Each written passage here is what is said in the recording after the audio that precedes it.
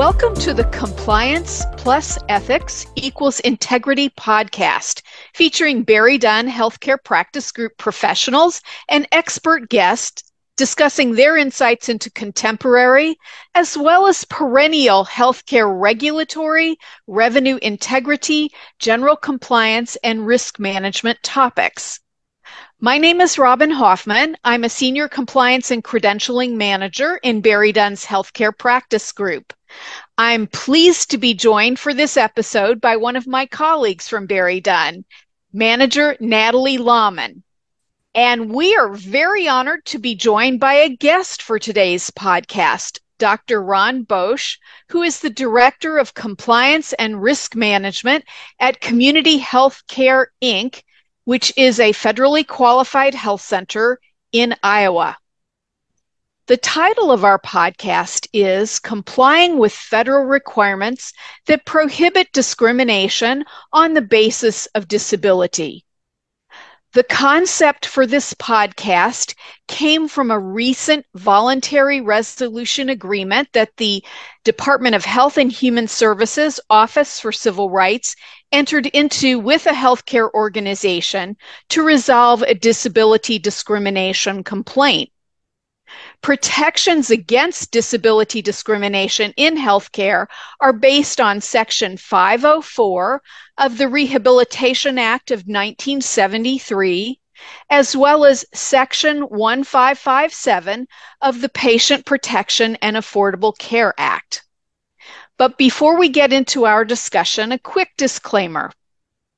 The content we discuss in this podcast is based on our professional experience advising healthcare providers, facilities, and other organizations that engage BerryDunn for compliance and other services.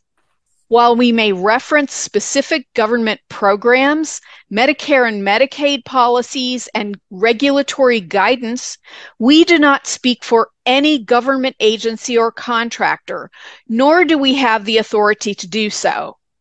Nothing in this podcast should be considered legal advice. Anyone seeking legal advice on the subjects we discuss should consult their own attorney. Now it's my pleasure to introduce my colleague, Natalie Laaman, and I wanted to let our listeners know that prior to joining BerryDunn, you worked in compliance and revenue integrity roles in hospitals, health systems, and medical practice group settings. And while you were working for a major health system in Connecticut, you were responsible for managing a project that focused on meeting the needs of patients who require access to auxiliary aids and services. And don't worry for our listeners, I'm going to let you know what that term means in just a few minutes. How fortunate we are to have you with us here today, Natalie, to share your observations based on that experience. Might you please inform our listeners about the types of services that you provide to BerryDunn's clients? Thank you, Robyn. We work with a range of healthcare providers, assisting with clinical documentation, coding, and billing. We perform clinical documentation reviews and provide education.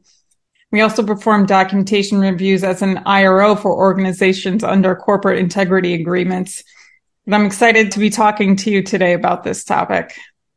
Thanks so much. And now I'll say it's our collective pleasure to introduce our guest presenter, Dr. Ron Boesch. Ron is the Director of Compliance and Risk Management at a federally qualified health center in Iowa. Ron, when we talked offline about the development of this podcast, I was so thrilled that you agreed to join us for today. You bring a wealth of clinical background and academic experience to your role as Director of Compliance and Risk Management. I'm wondering if you might share with our listeners how your clinical background helps to inform your work in healthcare compliance. Ron? Yeah, well, Robyn, thank you for the invite to be here today. It's a pleasure.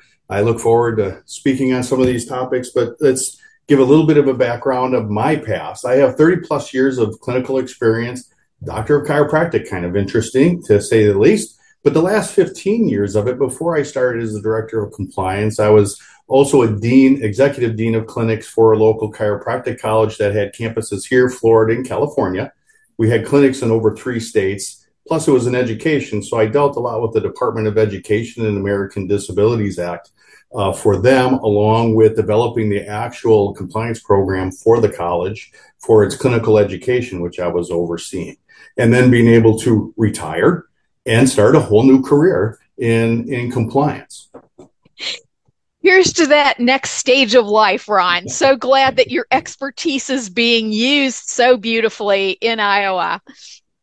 Natalie, when we talked about the voluntary resolution agreement that the HHS Office for Civil Rights entered into and posted on its website in May, we saw that there were some rather unique aspects to that complaint of disability discrimination. First, the issue arose in an ambulatory care setting. And traditionally in the past, when you look at the OCR site, usually these types of complaints have been from patients who are at inpatient institutions or in emergency departments. Secondly, the OCR's complaint that they posted in May of this year was made by a patient's spouse, not by the patient.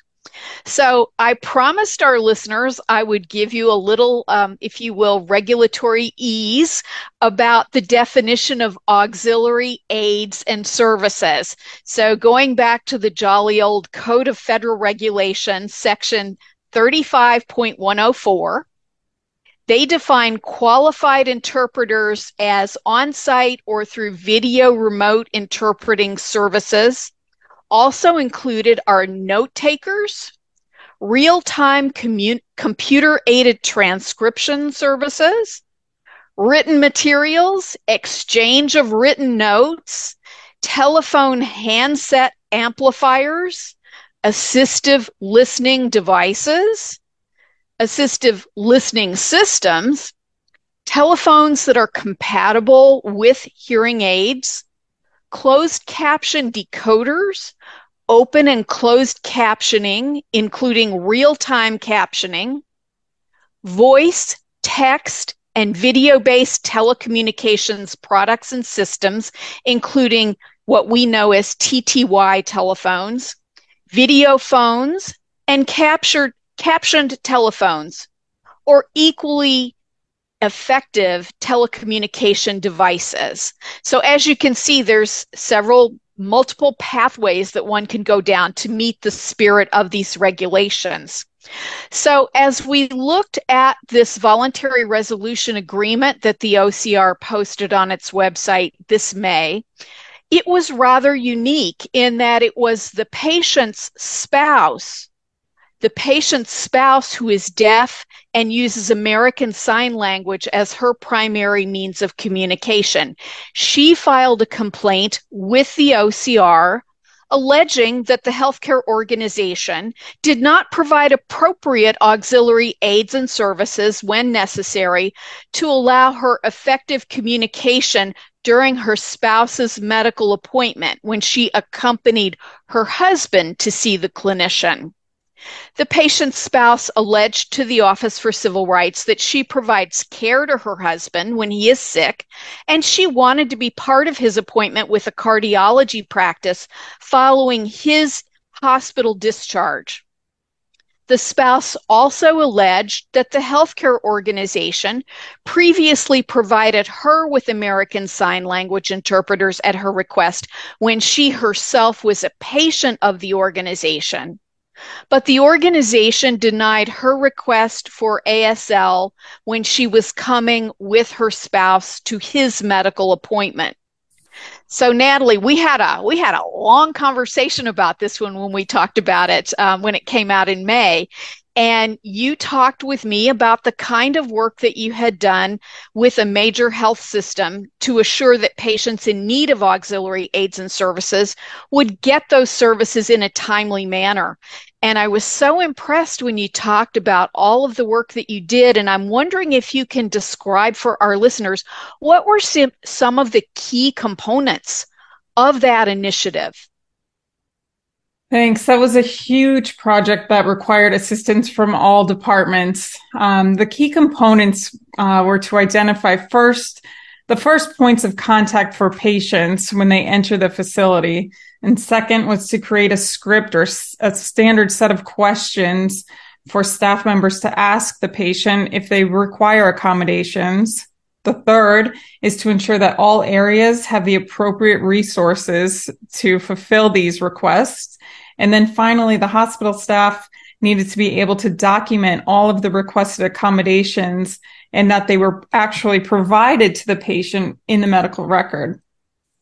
Examples of these resources, as you said, included ASL interpreters, amplifiers for those hard of hearing, or large print documents to be able to read all of the paperwork that's being handed to you at registration. So we think about the emergency departments, radiology, laboratories, physical therapy, et cetera. There's so many different areas that are required to be able to provide these accommodations to patients and their family members, and not just in the inpatient setting. Absolutely. And with a project of that scope, Natalie, I'm wondering, were there any what I call unanticipated road bumps in bringing that project to fruition? If there were road bumps, can you describe how these were resolved?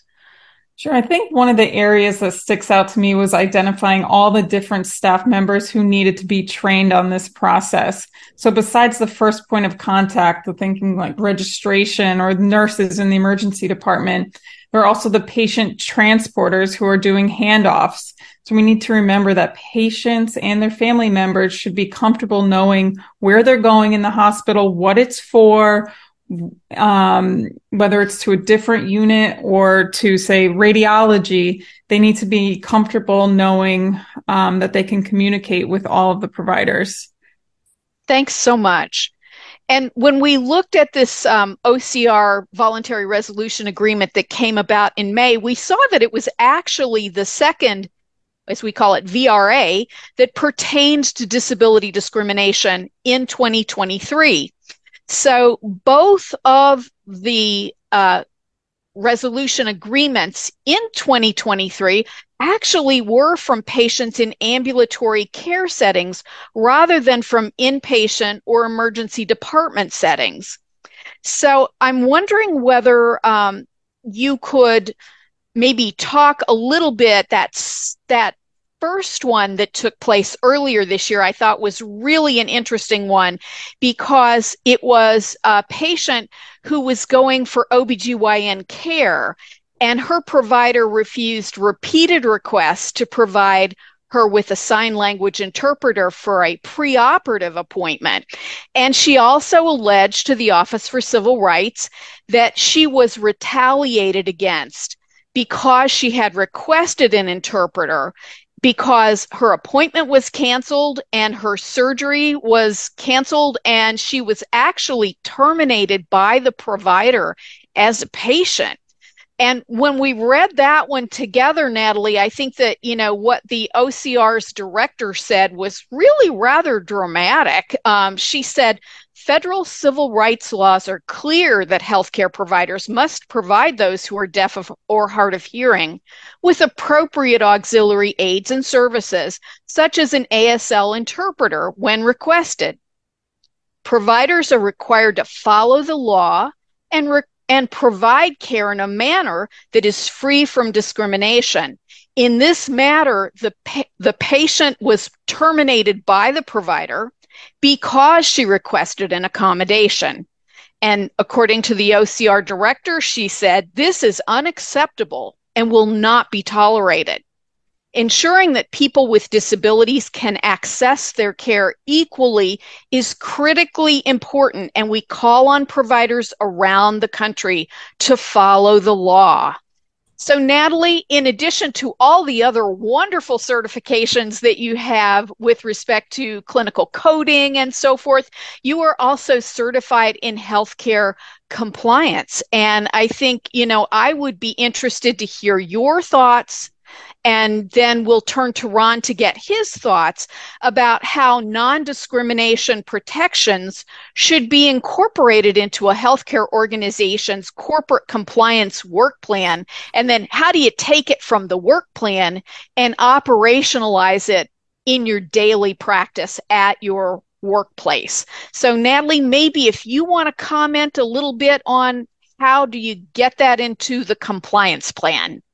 Sure. I think this is a good topic to remind compliance professionals that although we don't typically have patient-facing jobs, this topic has a huge impact on both the care of patients and the organization's reputation. The hospital or healthcare facility can be a scary place with a lot of uncertainties, so it's imperative that all patients and their family members are comfortable knowing that they can get the appropriate care without discrimination.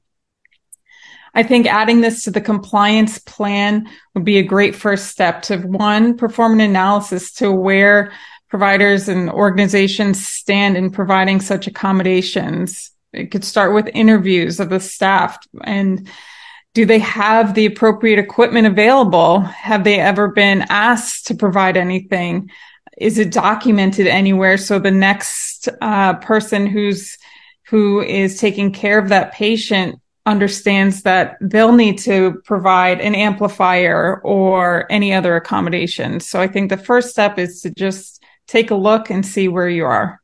Thank you so much. And Ron, I'd be eager to get your recommendations, your thoughts about how safeguards can be incorporated into your compliance work plan. When we talked about this topic, I was so thrilled. So maybe if you can share with our listeners some of the things that you have incorporated into your organization's corporate compliance plan to make sure that patients do not experience discrimination.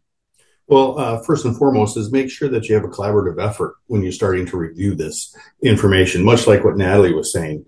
Ask questions, get groups together, get the different departments, make sure that everybody is aware of it, first of all. Two, and create the policies and procedures for that. I know you listen to your interpreters. They will tell you issues. Patients who are using these aids, talk with them a little bit about it. We had a patient came in from a local emergency department, were turned away because they didn't have an interpreter for the language. So that was a bigger problem. And then we had to deal with it because we received the complaint and turned it back over. But it's those type of situations that we want to do. So that gets you that initial risk assessment, so to speak. And then you take that and then you start breaking it down as to what are the steps involved that need to make sure people are insured. One, is all your printed material appropriate? Is it in the different languages? Is it in big print, small print? Do you have readers on your computers? Are your websites, 1557 compliant, where the readers are there that it can pick up on all that and speak to that? So you have those. Is your EHR set up in such a way that it can record what are preferred communication methods for your patients? And then, do you have them available? So, following that and looking at that, I mean, we have about 15 different languages in our area. So we don't have all 15 different languages in-person interpreters. So how do you do multi-layers, right? Layer one, hire interpreters that can be useful, right? Second, have that service, a VRS or an audio system that they can plug into. We had one that was utilizing tablets. It was great, but we had limited tablets. So we decided to do the next step. We had a process improvement, kind of a lean event with the people involved. Now every computer has a button. You click the button, you're into our service so that you can get the appropriate person on who can help interpret. It's integrated with our EHR. It's integrated with our phone systems.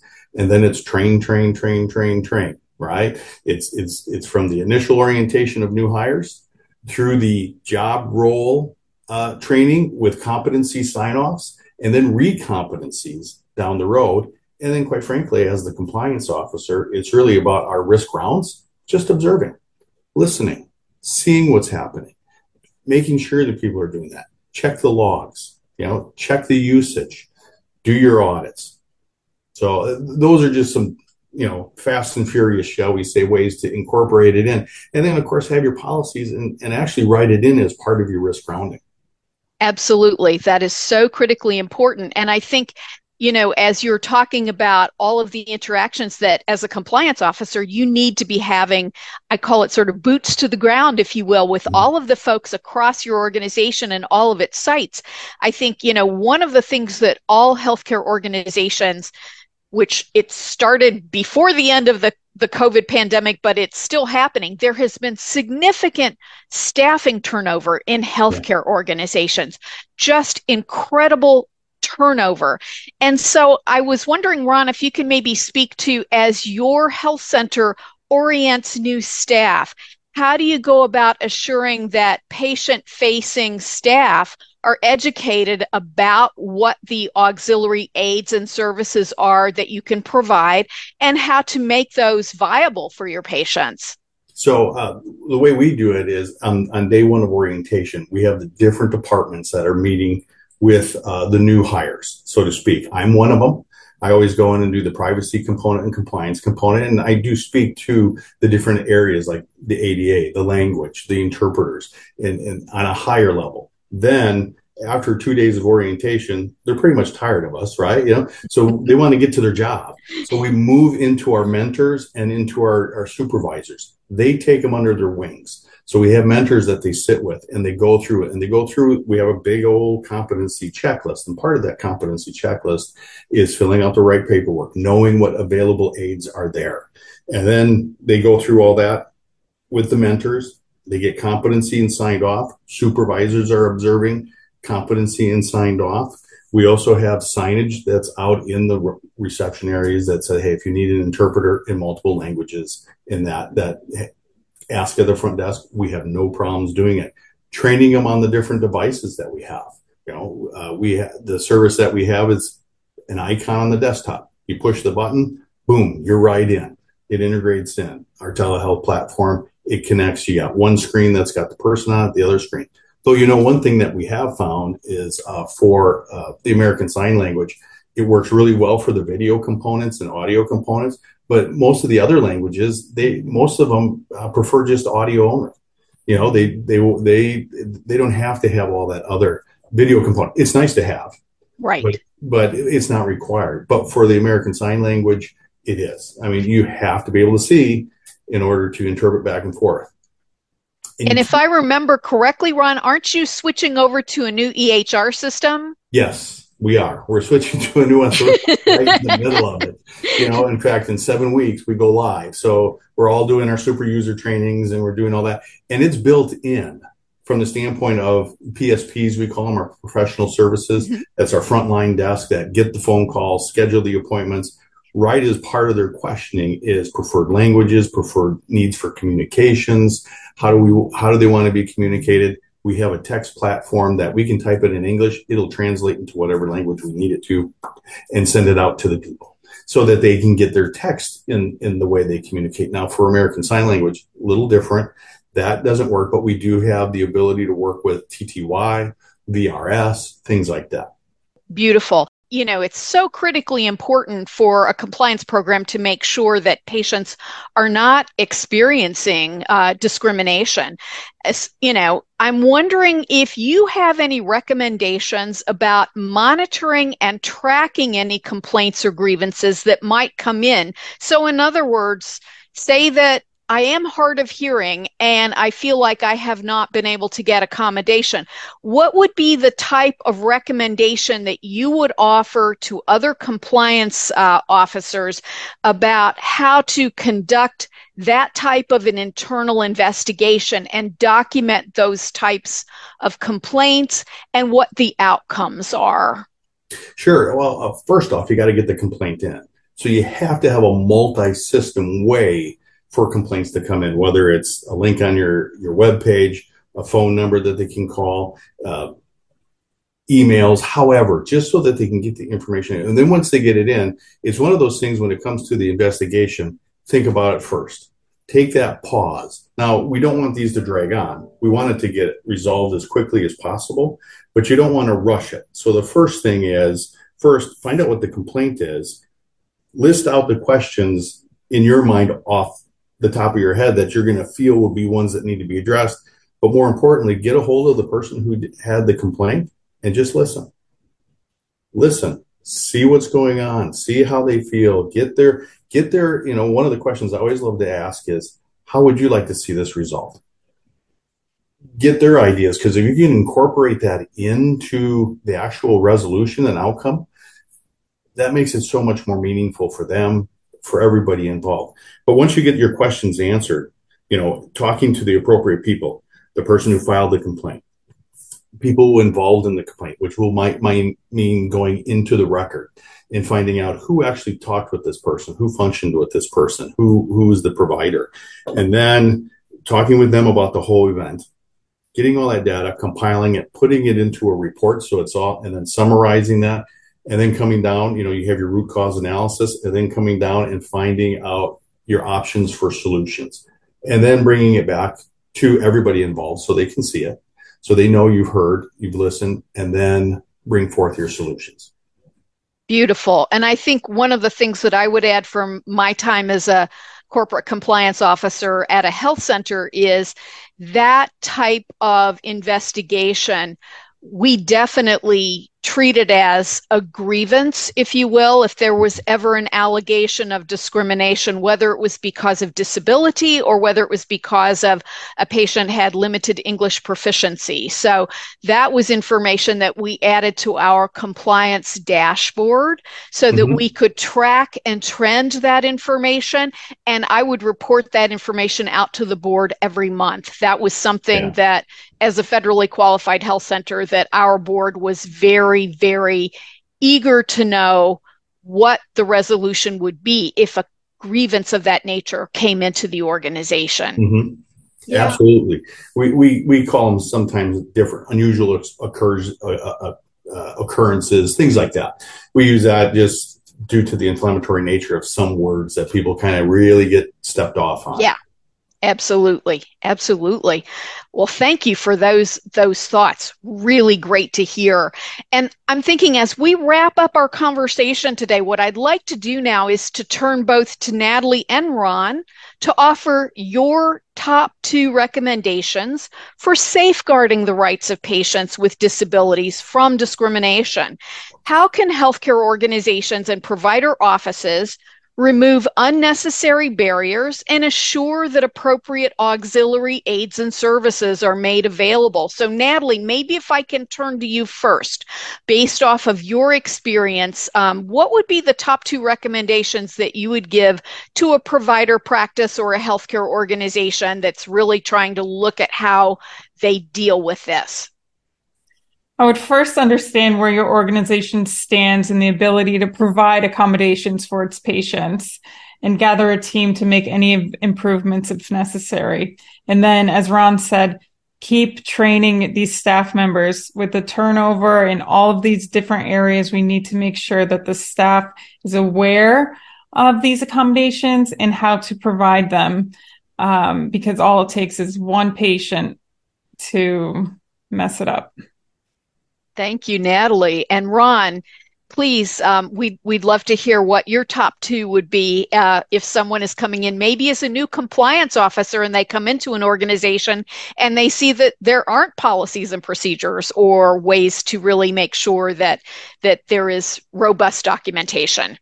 Sure. So, well, I mean, first, obviously, making sure that you do have the policies and procedures in place that call that out. I mean, HRSA talks about it with their multicultural, also in their compliance manual, it's there. All the different organizations, 504, Social Security, everybody has this listed out. But I would say probably the first thing that I would do after getting past that, advisory group. People who have disabilities, all kinds. Find different ways to meet, whether it's once a quarter, twice a year, what do they see as barriers? Do some simulations with them. Do simulations with your staff, with the advisory groups, so we can, kind of like a trauma informed, right? How are they being affected this way? And then, obviously the vigilance after that, that's doing your audits, your log checks, your risk roundings and things like that. And just as a side note, as a provider of care, you want to get informed consent from your patient. There's only one way to get informed consent from a patient, is that they're informed. So health literacy, information, making sure they understand it, that's the only way you can do it. And then you become partners with that patient. Beautiful. Thank you so much. Again, I would like to thank you both, Natalie and Ron, for sharing your insights today. We've reached the conclusion of our discussion about complying with federal requirements that prohibit discrimination on the basis of disability. On behalf of Natalie and myself, we thank you for listening to this episode of BerryDunn's Healthcare Insights Compliance plus Ethics equals Integrity podcast.